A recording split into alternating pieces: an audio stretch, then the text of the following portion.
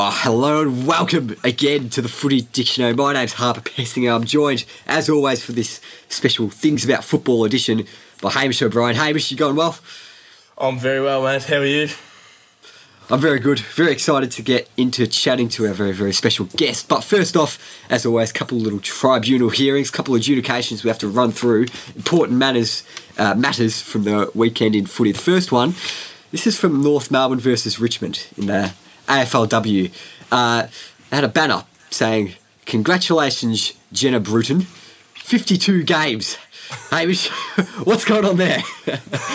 Well, originally we had a discussion about this, and we worked out that it was because she played her 50th and 51st game away from home. But surely you'd think they've got the funds to take a banner up to Sydney or Perth or wherever she was playing her 50th game to do it there. Yeah, well, the 50th was at Alberton against Port Adelaide, and the 51st was Vic Park. I would have thought you could do Vic Park, but even then, why not just say congratulations 50 games? Because you're not congratulating them on playing their 52nd, you're congratulating them getting to their 50th, right? So even if you're a couple of weeks late, just say congratulations, 50 games. That's pretty obvious, right? I would have thought that would be the done thing, but clearly not, according to the Shinboners.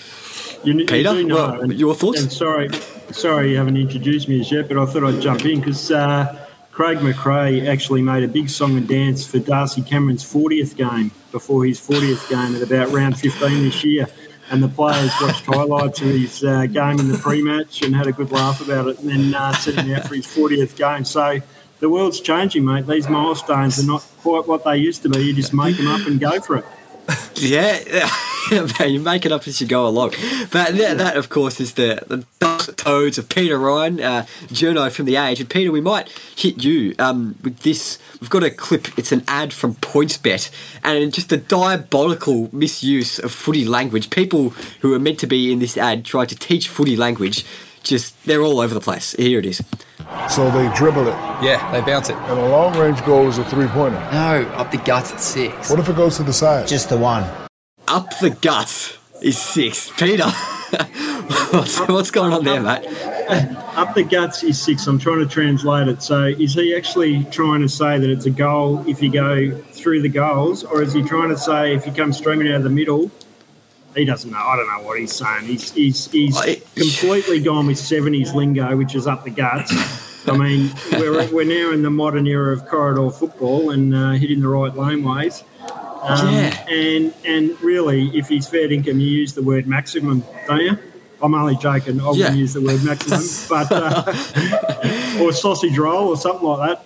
Well, maximum, people know what you mean, but if you say you've gone up the guts, it's implying you've gone through the middle of the ground, gone end to end. Correct. But he's just kind of mixed up his footy metaphors, and he's gone through the middle of the goal, mixed it up, going up the guts, when in fact it's not that Hamish. It's really it's a disappointing development, actually. Very and if there's one man we feel sorry for in this whole debacle, it's got to be Shaq, doesn't it? I mean, the poor fella. How's he going to recover from not knowing the proper lingo? I know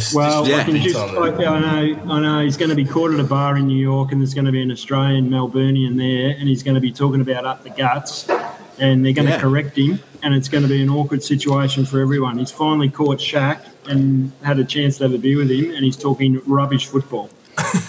His reputation's just not going to be the same. He's just going to be laughed at. Pelted with miscellaneous vegetables whenever he walks down the street. But I reckon it's time, Peter, to talk about what you're here to talk about. Of course, it's the things about football, what this episode's all about. Your 3 niche loves and your 3 niche hates/dislikes, because maybe hate's a bit strong, of football. Yeah. So, do you want to get into your first love, please, Peter? Well, it's took me a while to think about this, actually, and I was kind of having to do your homework that it gave me, because there's so many things I do love about footy, but not in the quirky manner that you guys actually wanted.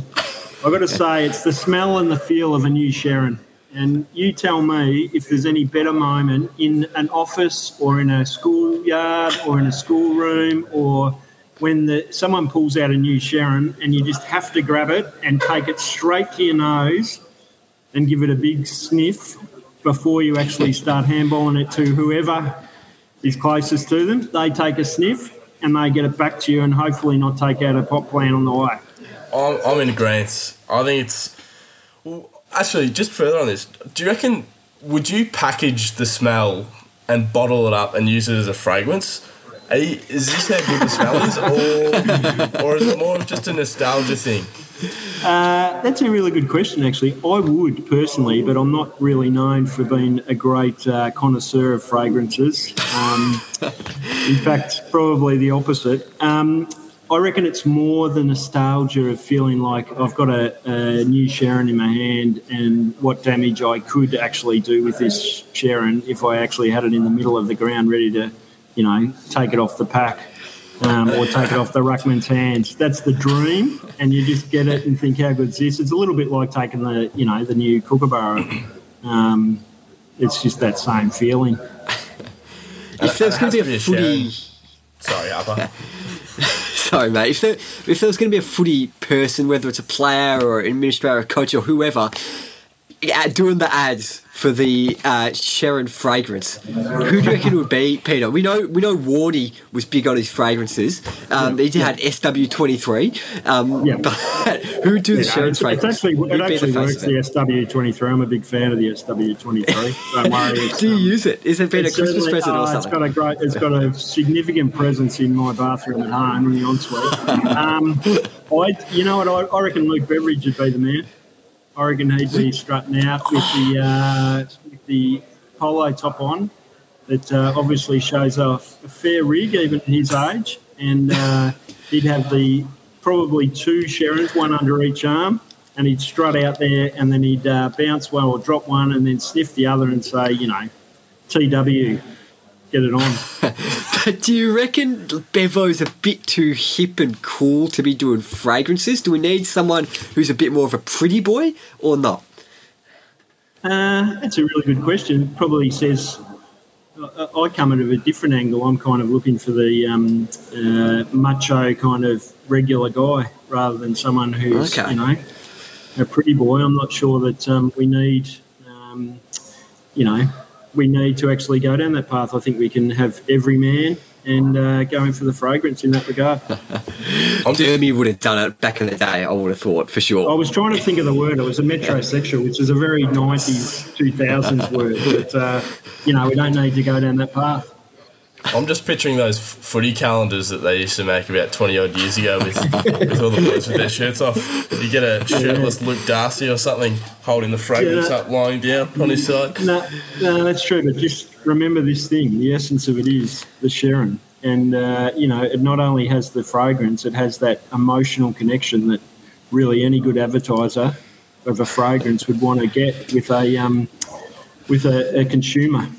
And it has to be a Sherrin, doesn't it? Just to clarify, no Ross Faulkners, no Burleys, no Buffaloes, Sherrin all the way? No, I'm glad you said that, Hamish. It's a really good distinction to make because a Burley Seacombe, it ain't happening. Disgusting. You're not strutting out. You're not strutting out. Even in WA, they'd laugh at you. I want to dig a little bit deeper, though, and I'm not a big buyer of leather goods. Do all leather goods smell like Sherrins, or is it a distinct Sherrin smell? Well, it's a bit disappointing that you actually have to ask that question, Harper, but I'll take it on notice. Of course it's different. Okay. I mean, how many times do you get an emotion? I think of the Ramones if I put on a leather jacket. I don't think of, a Sherrin. But the smell itself, like a new leather jacket smells different to a Sherrin, right? Yeah, 100%. Yeah, okay. I can walk down the street with a Sherrin wearing a leather jacket and I'll know the difference. Now, maybe it's you're probably no master. I don't pull out a leather jacket and just take it to my nose and kick it. I don't think any of us are masters of their aromatic sciences, but I'd really like to know, if any people are, I'd really like to know what specific chemical thing within the Sherrin it is that produces that smell. But I reckon, Peter, it's time to move on to your second love of footy. What is it?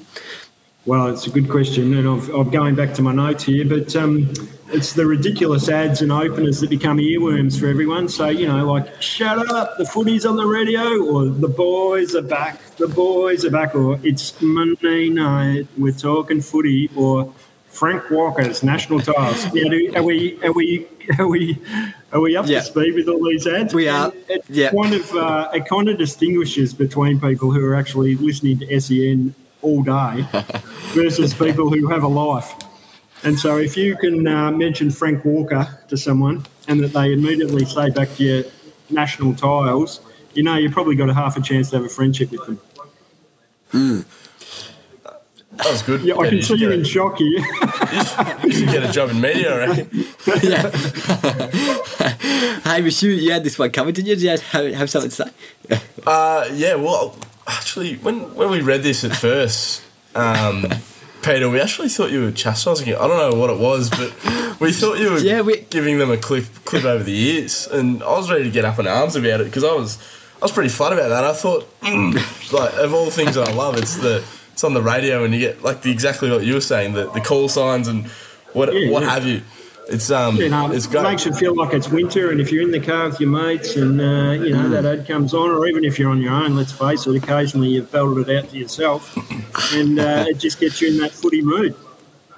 For me, the number one tune that gets the pulse racing in terms of footy talkback, Fine is Final Siren. Sometimes you kick, sometimes you get kicked.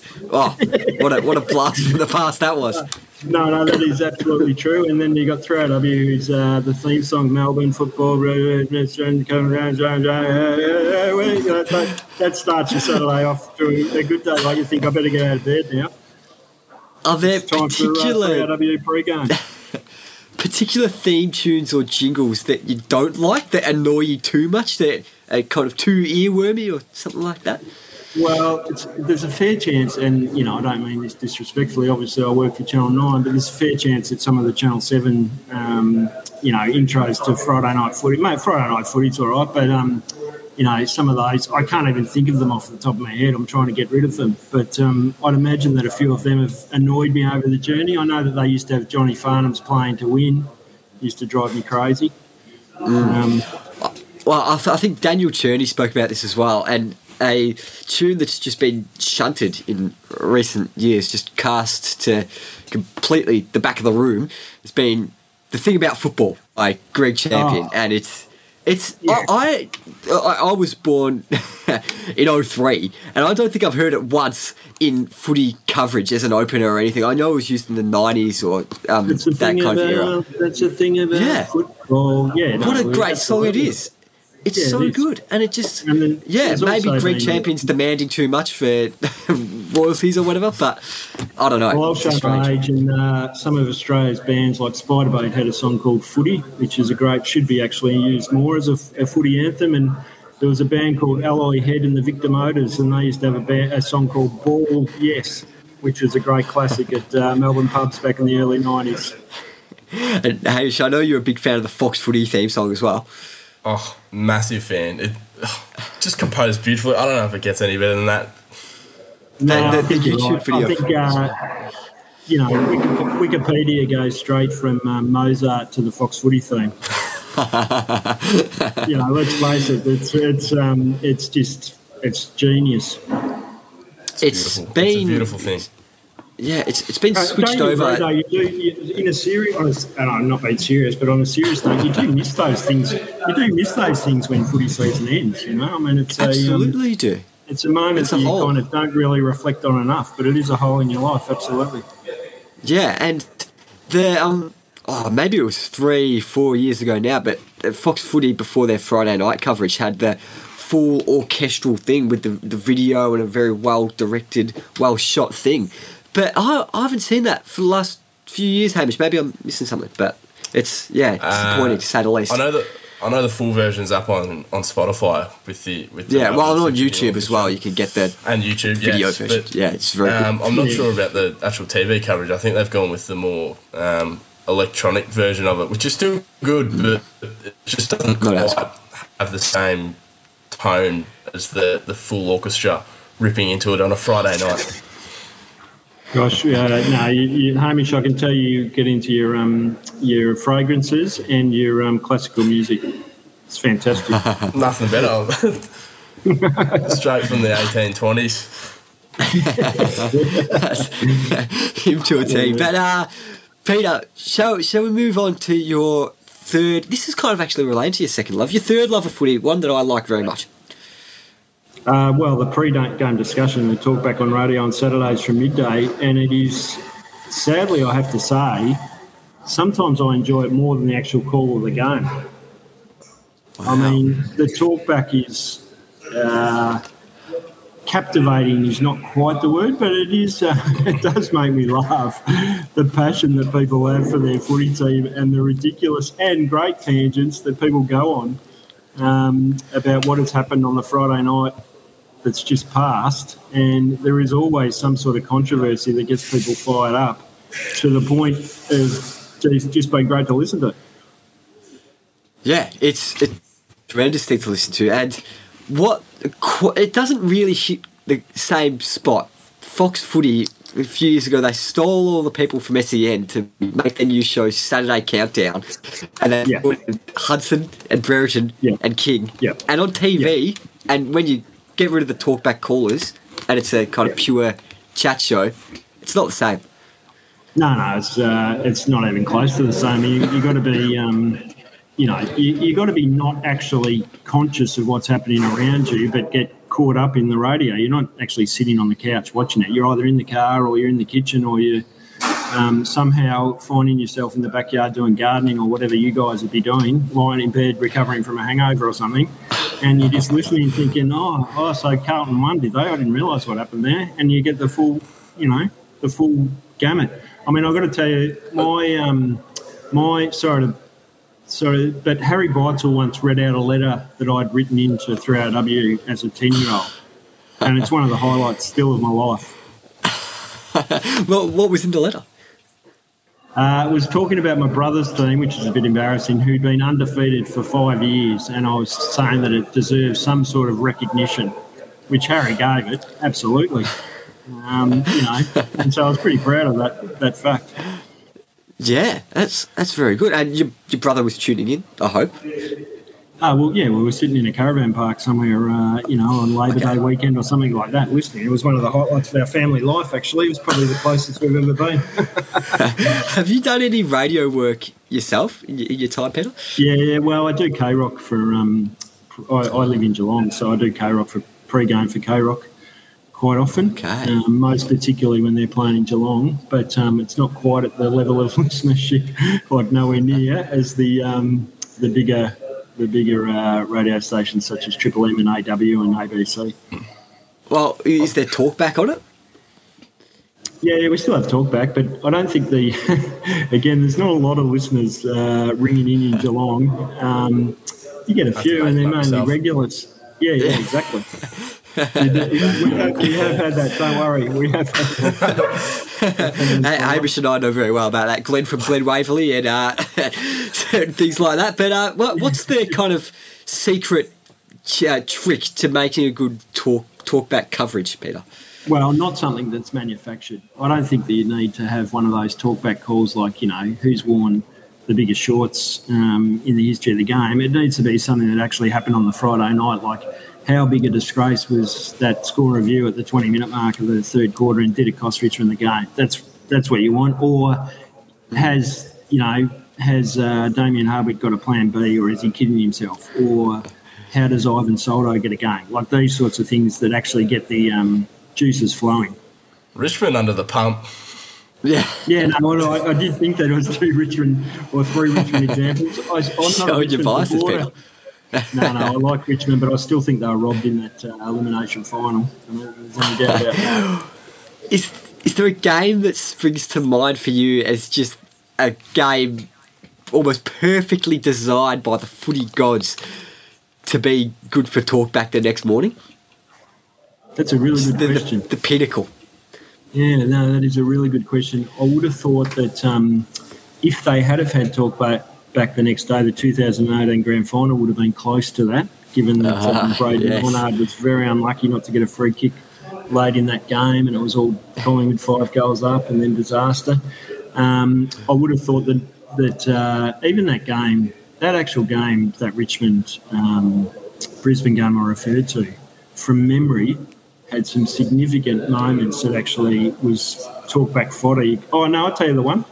Now that I think about it, Richmond-Sydney this year, where was it Chet Warner kicked the ball into the grandstand. I was going to bring that up for one of your hates, mate. That's bang on the money. That is perfect talkback fodder, and it's going to cost Richmond a final, and it's a disgrace.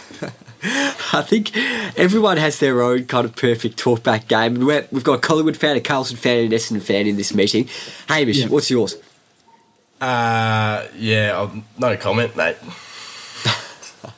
Jeez. Okay, well, I'll let you think of one. I'll say mine. It's Essendon Collingwood Anzac Day from 2019, famous for the booing after the game. And Nathan Buckley said, shame on anyone that booed a champion, even though we Essendon fans weren't actually booing Pendlebury. We were just booing the general the world shocking decisions. Conspiring against you. Yeah. Booing the footy gods up there in the sky. That was just... Well, Peter, as a Collingwood fan, what did you think of those decisions in that game and how that all played out? Oh, I didn't think it had any effect on the result at all. I thought it was one of the better umpiring performances I've seen for a I long anticipated time. that kind of answer. I do remember thinking, well, that's a bit awkward, but, take it while you can get it. Yeah. Well, I guess it all balances out. But, Hamish, now that you've had some time to think, have you got anything, or are you going to avoid the question again?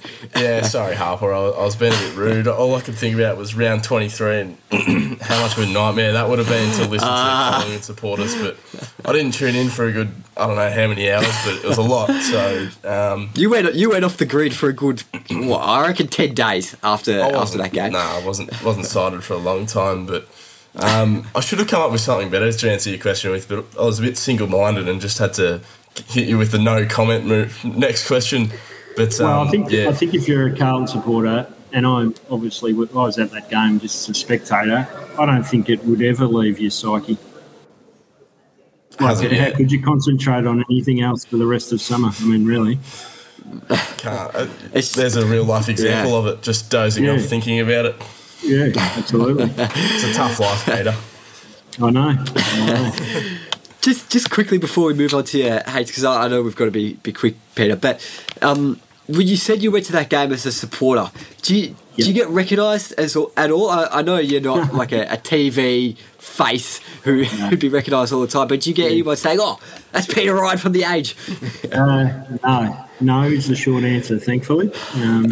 Okay. Although I do, and I do, if I'm being honest, I've refined my behaviour on the basis that I am, in case someone does recognise me, and I'm conscious of that because I do enjoy going to the footy, particularly with my son, to watch the Pies and enjoy it, but I don't carry on like an idiot. And I also put in a rule probably 15 years ago that I never drink at the footy.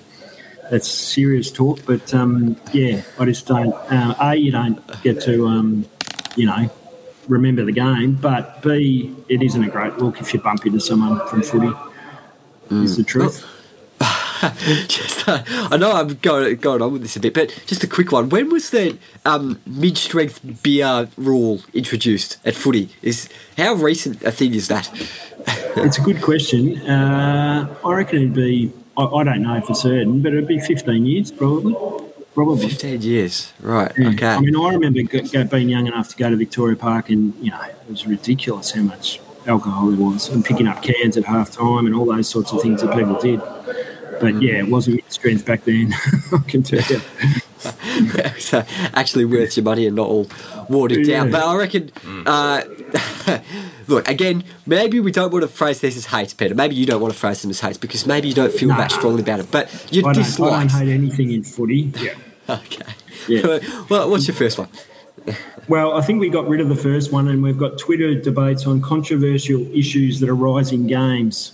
Now, it's kind of a love and a hate. There's a bit of love-hate with this because I have been known to sit on Twitter and engage in such discussions.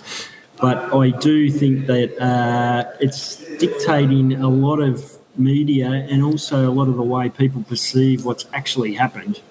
And it has amped the outrage meter quite a bit. And it also, I reckon, there's even things like the tribunal, which you used to cover the tribunal and someone got a week, and everyone thought, oh, that's whatever. But now it's like, is it acceptable? Is the verdict acceptable to the Twitter mob? And that's where it's bizarre what's happened in that regard. Yeah, well, AFL 360 have taken this on so much that they have the biggest tweeted issues of the week every week. It's that much in the zeitgeist. I know. And social media is a thing and whatever, but Twitter's it's just out of control with the comments people have on particular issues, and you can never win. And how can you possibly win with someone you don't know that you're arguing, which is kind of funny, really, vehemently about whether it was a goal or not a goal, or whether it was a free kick or not a free kick, or whether the tribunal suspension was long enough, or whether he was knocked out or concussed, or whether his head high or shoulder. How can you win? And if you win, who cares? It can all change so quickly, and you can go from looking like a genius to looking like an idiot in the blink of an eye if, Correct. a journalist reveals some new information or something. I remember the game that we were talking about, Sydney-Richmond, round 11, if memory serves me correctly, from this year, the game where Chad Warner may or may not have given away 50. It wasn't paid, and it could have been a draw, but of course wasn't paid. And originally everyone was outraged, saying, "Oh, this should have been 50. Should have been a draw. Should have had a shot after the siren." But then some information, like they brought out the rule book or something on Channel 7. Everyone was watching that, and then. Sorry. And then everyone just switched, and the people who were saying it still should have been 50 were made to look like the fools. Yeah, well, there's nothing worse than a rule book when you're in Twitter. I mean, that is just a completely offensive intrusion into the whole debate. Who wants logic and rules? I find it interesting, Peter, that in your loves you had the talkback radio on a Saturday midday, and in your hates or dislikes you've got the Twitter, because I reckon there's got to be a comparison to be made there between the two. I reckon they're quite similar in their freelance sort of say what you want style about them. That is true. The only thing I would say about that, Hamish, is that at Twitter they can get very personal very quickly if you express an opinion, whereas on Talkback you can choose to kind of wander in and wander out of your own personal thoughts about the caller. So you might have someone ring up and say something that you think is outrageous, and you just let it be outrageous and you probably calm down, whereas you might fire back something at Twitter and all of a sudden you're just in this fight that you didn't want to be in. And everything escalates. That's probably the point. I suppose you've got the dump button on hand on the radio, so if it ever gets too personal, you can just cut ties. Well, that's true, and you can also it's different. I'm talking as a listener here. You kind of think, well, I've had a good half an hour just chilling out, listening to Talkback or whatever, whereas you never really think, I just had a good half an hour chilling out, arguing with someone on Twitter. Just never think it, do you? Well, on Twitter, at the surface level, every tweeter seems equal, and you kind of just judge everyone equally. But on Talkback, because you can hear their voices and hear the presenter's reaction to it, and you can hear if someone's had a few too many drinks or whatever, you can say, this guy's an idiot, and just totally disregard the seriousness of his take. But on Twitter, someone might just come out with the most batshit take you've ever heard and get 5,000 likes because it's not a personal thing, and absolutely, it's a strange 100%. thing. Yeah, I think the rule book was an interesting, as you say. I mean, whoever does that is like last drinks at the pub, isn't it? Really, it's just like, come on, mate, we're having fun here, and there you go, you've ruined it, and you've brought in the rule book. Do you get much backlash from average punters on Twitter in your journalistic role?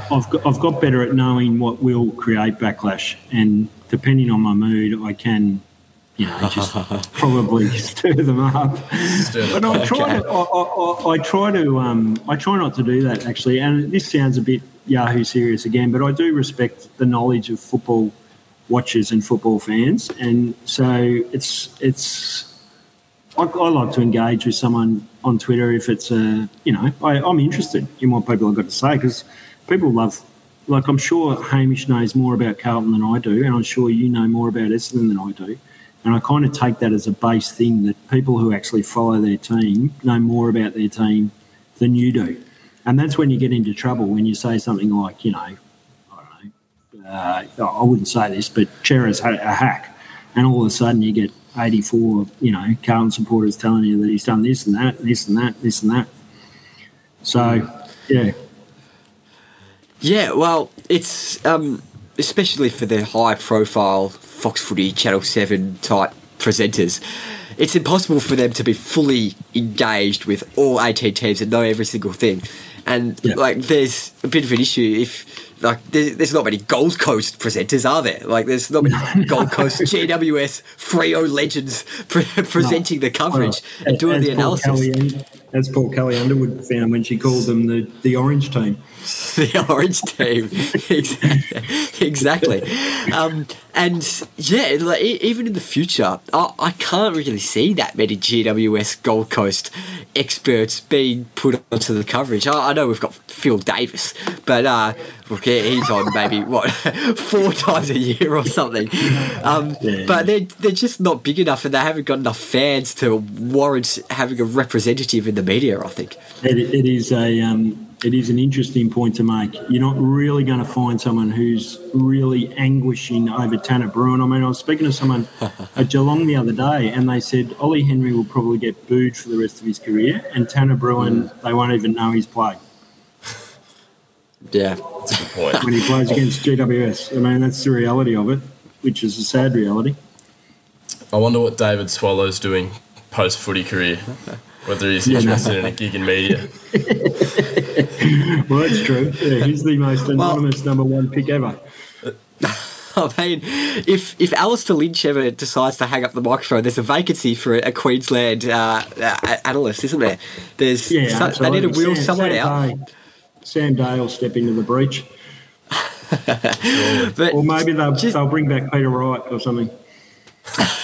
Peter Wright, wow, interesting call. But just to circle back to your Twitter outrage thing, we're in November now. We're recording this on the 4th of November.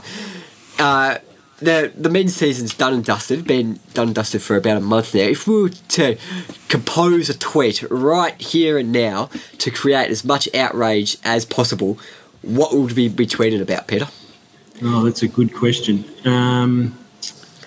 Well, I'm trying to think. Would it be Geelong cheated on the salary cap? That would be something like, how can Geelong possibly be fitting all these players in their salary cap? Would create a little bit of outrage, I would have thought. Brett Ratton's coaching compared to Ross Lyon might create outrage. How does Geelong get Jack Bowes and number 7? Might create a little bit of outrage. I think people are, I'm trying to think. It's not quite as dramatic as I might have. Yeah, it's off-season, it's tricky. Richmond will not play another final for the next 5 years. That might get them going. That might get them going. And Richmond is the new Hawthorn, something like that. I feel there is, rightly or wrongly, with this Hawthorn investigation thing, the kind of Twitter narrative is definitely, at least in kind of from what I've seen, on the side of the accusers. And if you said on Twitter right now, Alistair Clarkson and Chris Fagan did nothing wrong, I reckon you'd get a fair bit of backlash from the people on the other side, rightly or wrongly. I think you're probably right on that. I didn't mention that only purely because I probably am being a little bit careful, because it's one of those things that we will, when you're reporting on those issues, you don't tend to tweet out about them. Yeah. Yeah, of course. It's very, very tricky to report on it without kind of offending someone, isn't it? Yeah.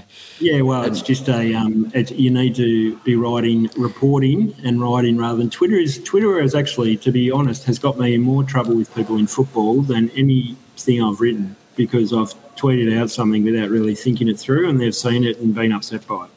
And it's a reality, if you're a journalist in football, that Twitter is a dangerous space for offending people. What about horse racing? Because I know you follow the horses a little bit and ride on that. That surely, especially around this time of year, would get a bit of backlash. Well, it would, except that no one follows it on Twitter. Well, they don't necessarily attach. Yeah, no one cares. They're all. I mean, the other thing is, I'm probably, because I dip into that. At this time of the year, I haven't got a following that's necessarily a racing following.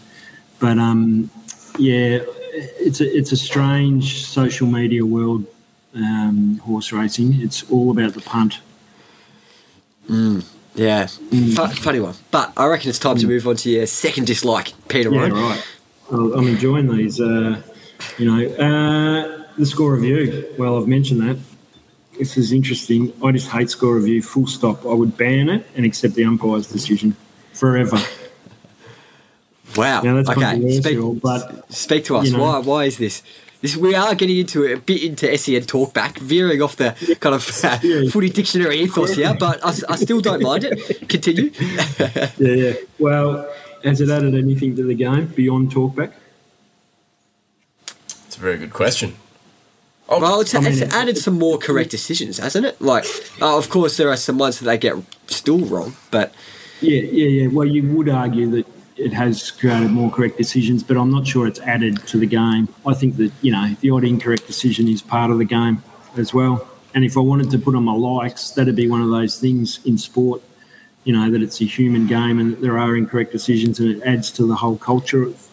I was going to say, I'd almost argue that it creates more debate than what it does without the score review. So, absolutely. When it's by just human decision alone, it's sort of, people get mad about it, but they just accept it and move on. Whereas with the score review, it's almost creating more issues. Like there was you mentioned the Sydney-Richmond one earlier, and Richmond again, the Carlton-Richmond one where Jack Newnes kicked that goal, and then later on they discovered it was touched.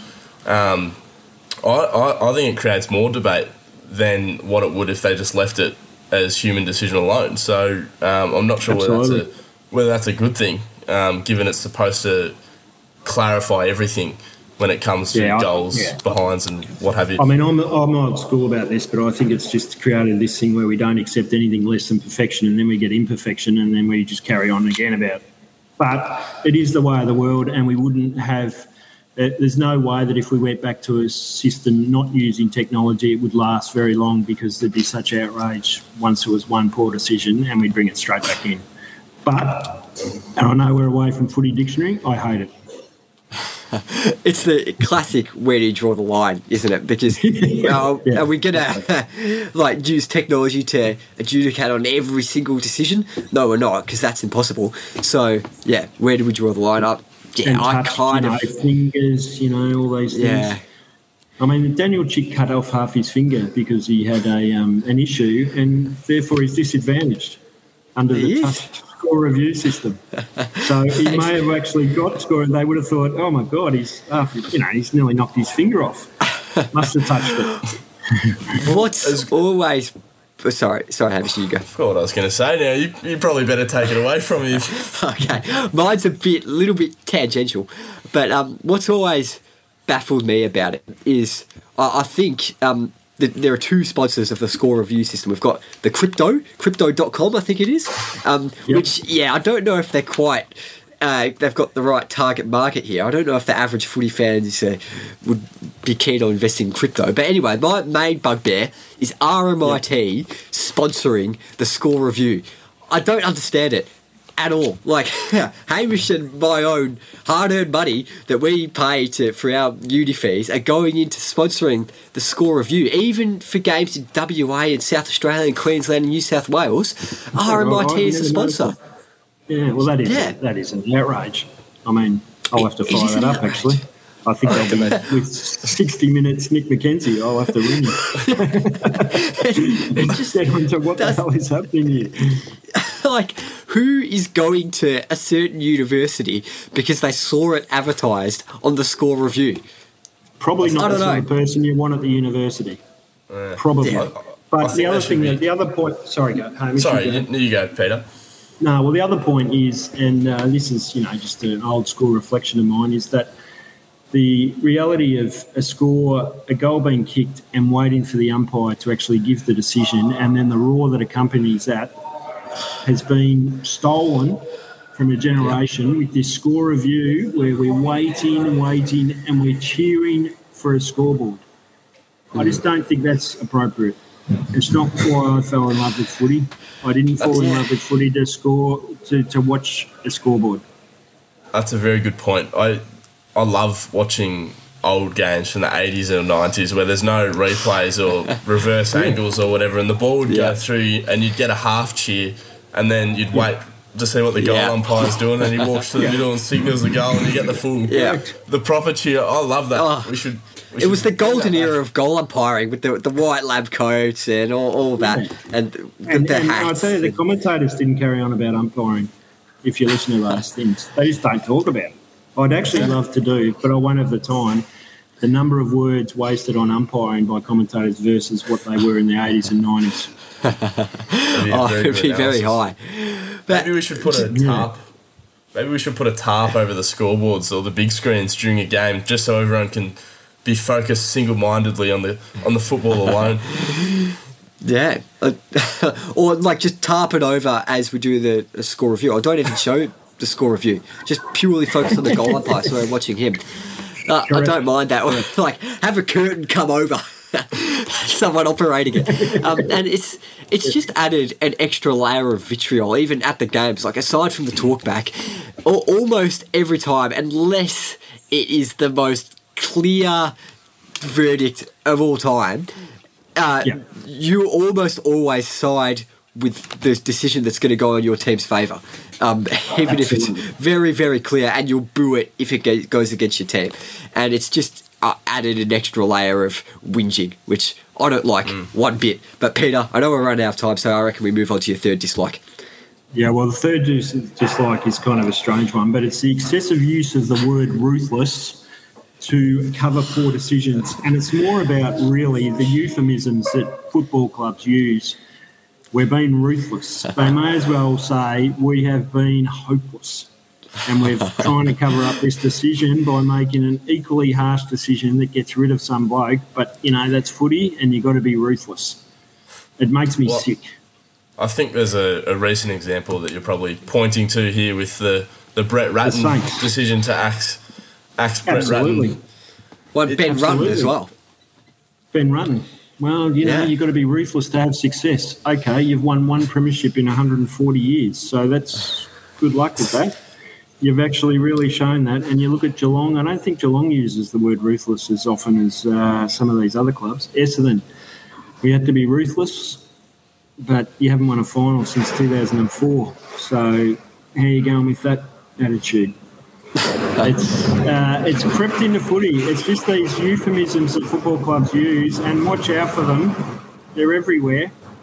And that's just one example.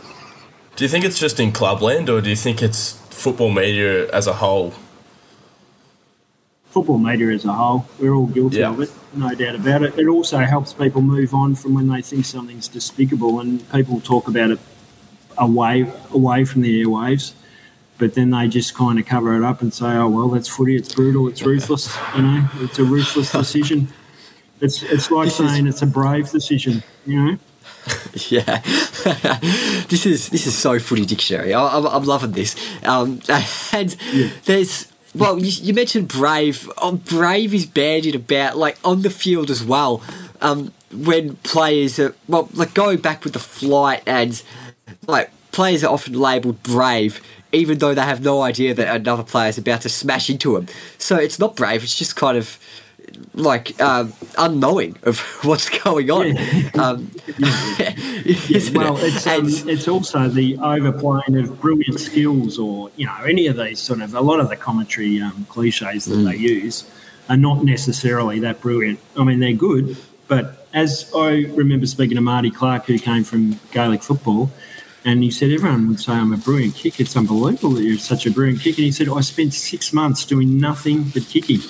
You would think that I'd be able to kick after doing that. I mean, and he's right.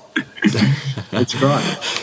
Have you got bravery's an interesting interesting one. I was going to say before, Harper, I'd argue that going back with the flight without knowing what is there constitutes bravery, but... Oh, yeah, that was probably a poor example, but there are instances where bravery is used in the wrong way. Yes, I do understand what you're saying. A brave selection call. I love that one. Oh, yes, that's more... Yeah. Well, and everyone, when you say that's a brave selection call, basically what you're saying is, I don't know what the hell they're thinking there. What other ones irritate you particularly, Peter? I know you have a whole lot on the list, I'd imagine. Well, now that you've caught me on the spot, I'm struggling to think of them. But I mean, anything that a football administrator says about football, so a president or a CEO says about football, you can actually listen to them, and you'd probably be able to get at least 15 laughable words that they've used. We're all in.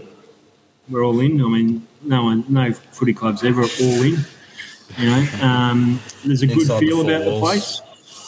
Yeah, inside the floor. That's a classic. There's a buzz. The playing group's feeling really good. Yeah, no, he's disappointed, but he's a real professional and he'll get over it. It means he's absolutely filthy. They're just euphemisms that I haven't got great ones to list at the moment, but I'll let you know when I do, because they pop up regularly. Well, credit to the boys is a classic that's wheeled out in every single post-game interview on field, isn't it? But credit to the opposition as well. Well, the other thing you notice is with the AFLW, and I don't mean to, but they use the same lingo. It makes me laugh. Everyone's using the same lingo. And they're much, exactly the same. They're much gentler, I'd say, in their analysis in the AFLW as well. Maybe it's because the quality isn't as high because the players haven't been playing for as long and the skill level just isn't. They don't want to. And you have to be you have to be a little bit gentler, not for any particular reason, but just it's evolving. They do love, and I was saying this to a colleague, but they love celebrating goals in AFLW. I know they do it in men's as well, but gosh, they go absolutely bananas when someone kicks a goal. And I kind of love that joy. It's like, when you kick a goal as a junior, but the person who kicks the goal is often still smiling when the ball's bounced. And Hamish, I know we love talking about the passion with which players sing the song. If we were to wheel out the gustometer for AFLW song singing post game on the field, it would be almost breaking. The gauge would be going off, wouldn't it? Yeah. It's like a grand final get together at the end every time. After round absolutely. 3 and they sing on the song. I don't mind that though. I love the enthusiasm. I agree. I love it. But it would be on the cane corns. They've celebrated too much every week. You haven't won a premiership yet. You're not even in the 8. Come on. Get serious. Exactly. Knuckle down. But Peter, I know you've got to get back to work. So thank you very, very much for coming on the show, mate. I really appreciate you. Great value. With you guys. Yeah, we'll say hello to Sam, and sorry for the stuff up early, but it's been good to talk footy with you guys. I'll come back again next year. Sounds if you'll have me back. Love you back. We'd love to have you back, and we'll get a list from you of your most annoying, hated words. Yeah, exactly. We'd love that. But thank you very much, mate. And Hamish, thanks to you as well. Appreciate it as always. Thank you, and thanks, Peter. It's been a pleasure. Yeah, no, it's been great to talk to two people who barrack for such underperforming football clubs. Absolute pleasure. Just a little cheap shot on the way out. That's fantastic. And thanks to the listeners as well. We'll catch you next week, guys.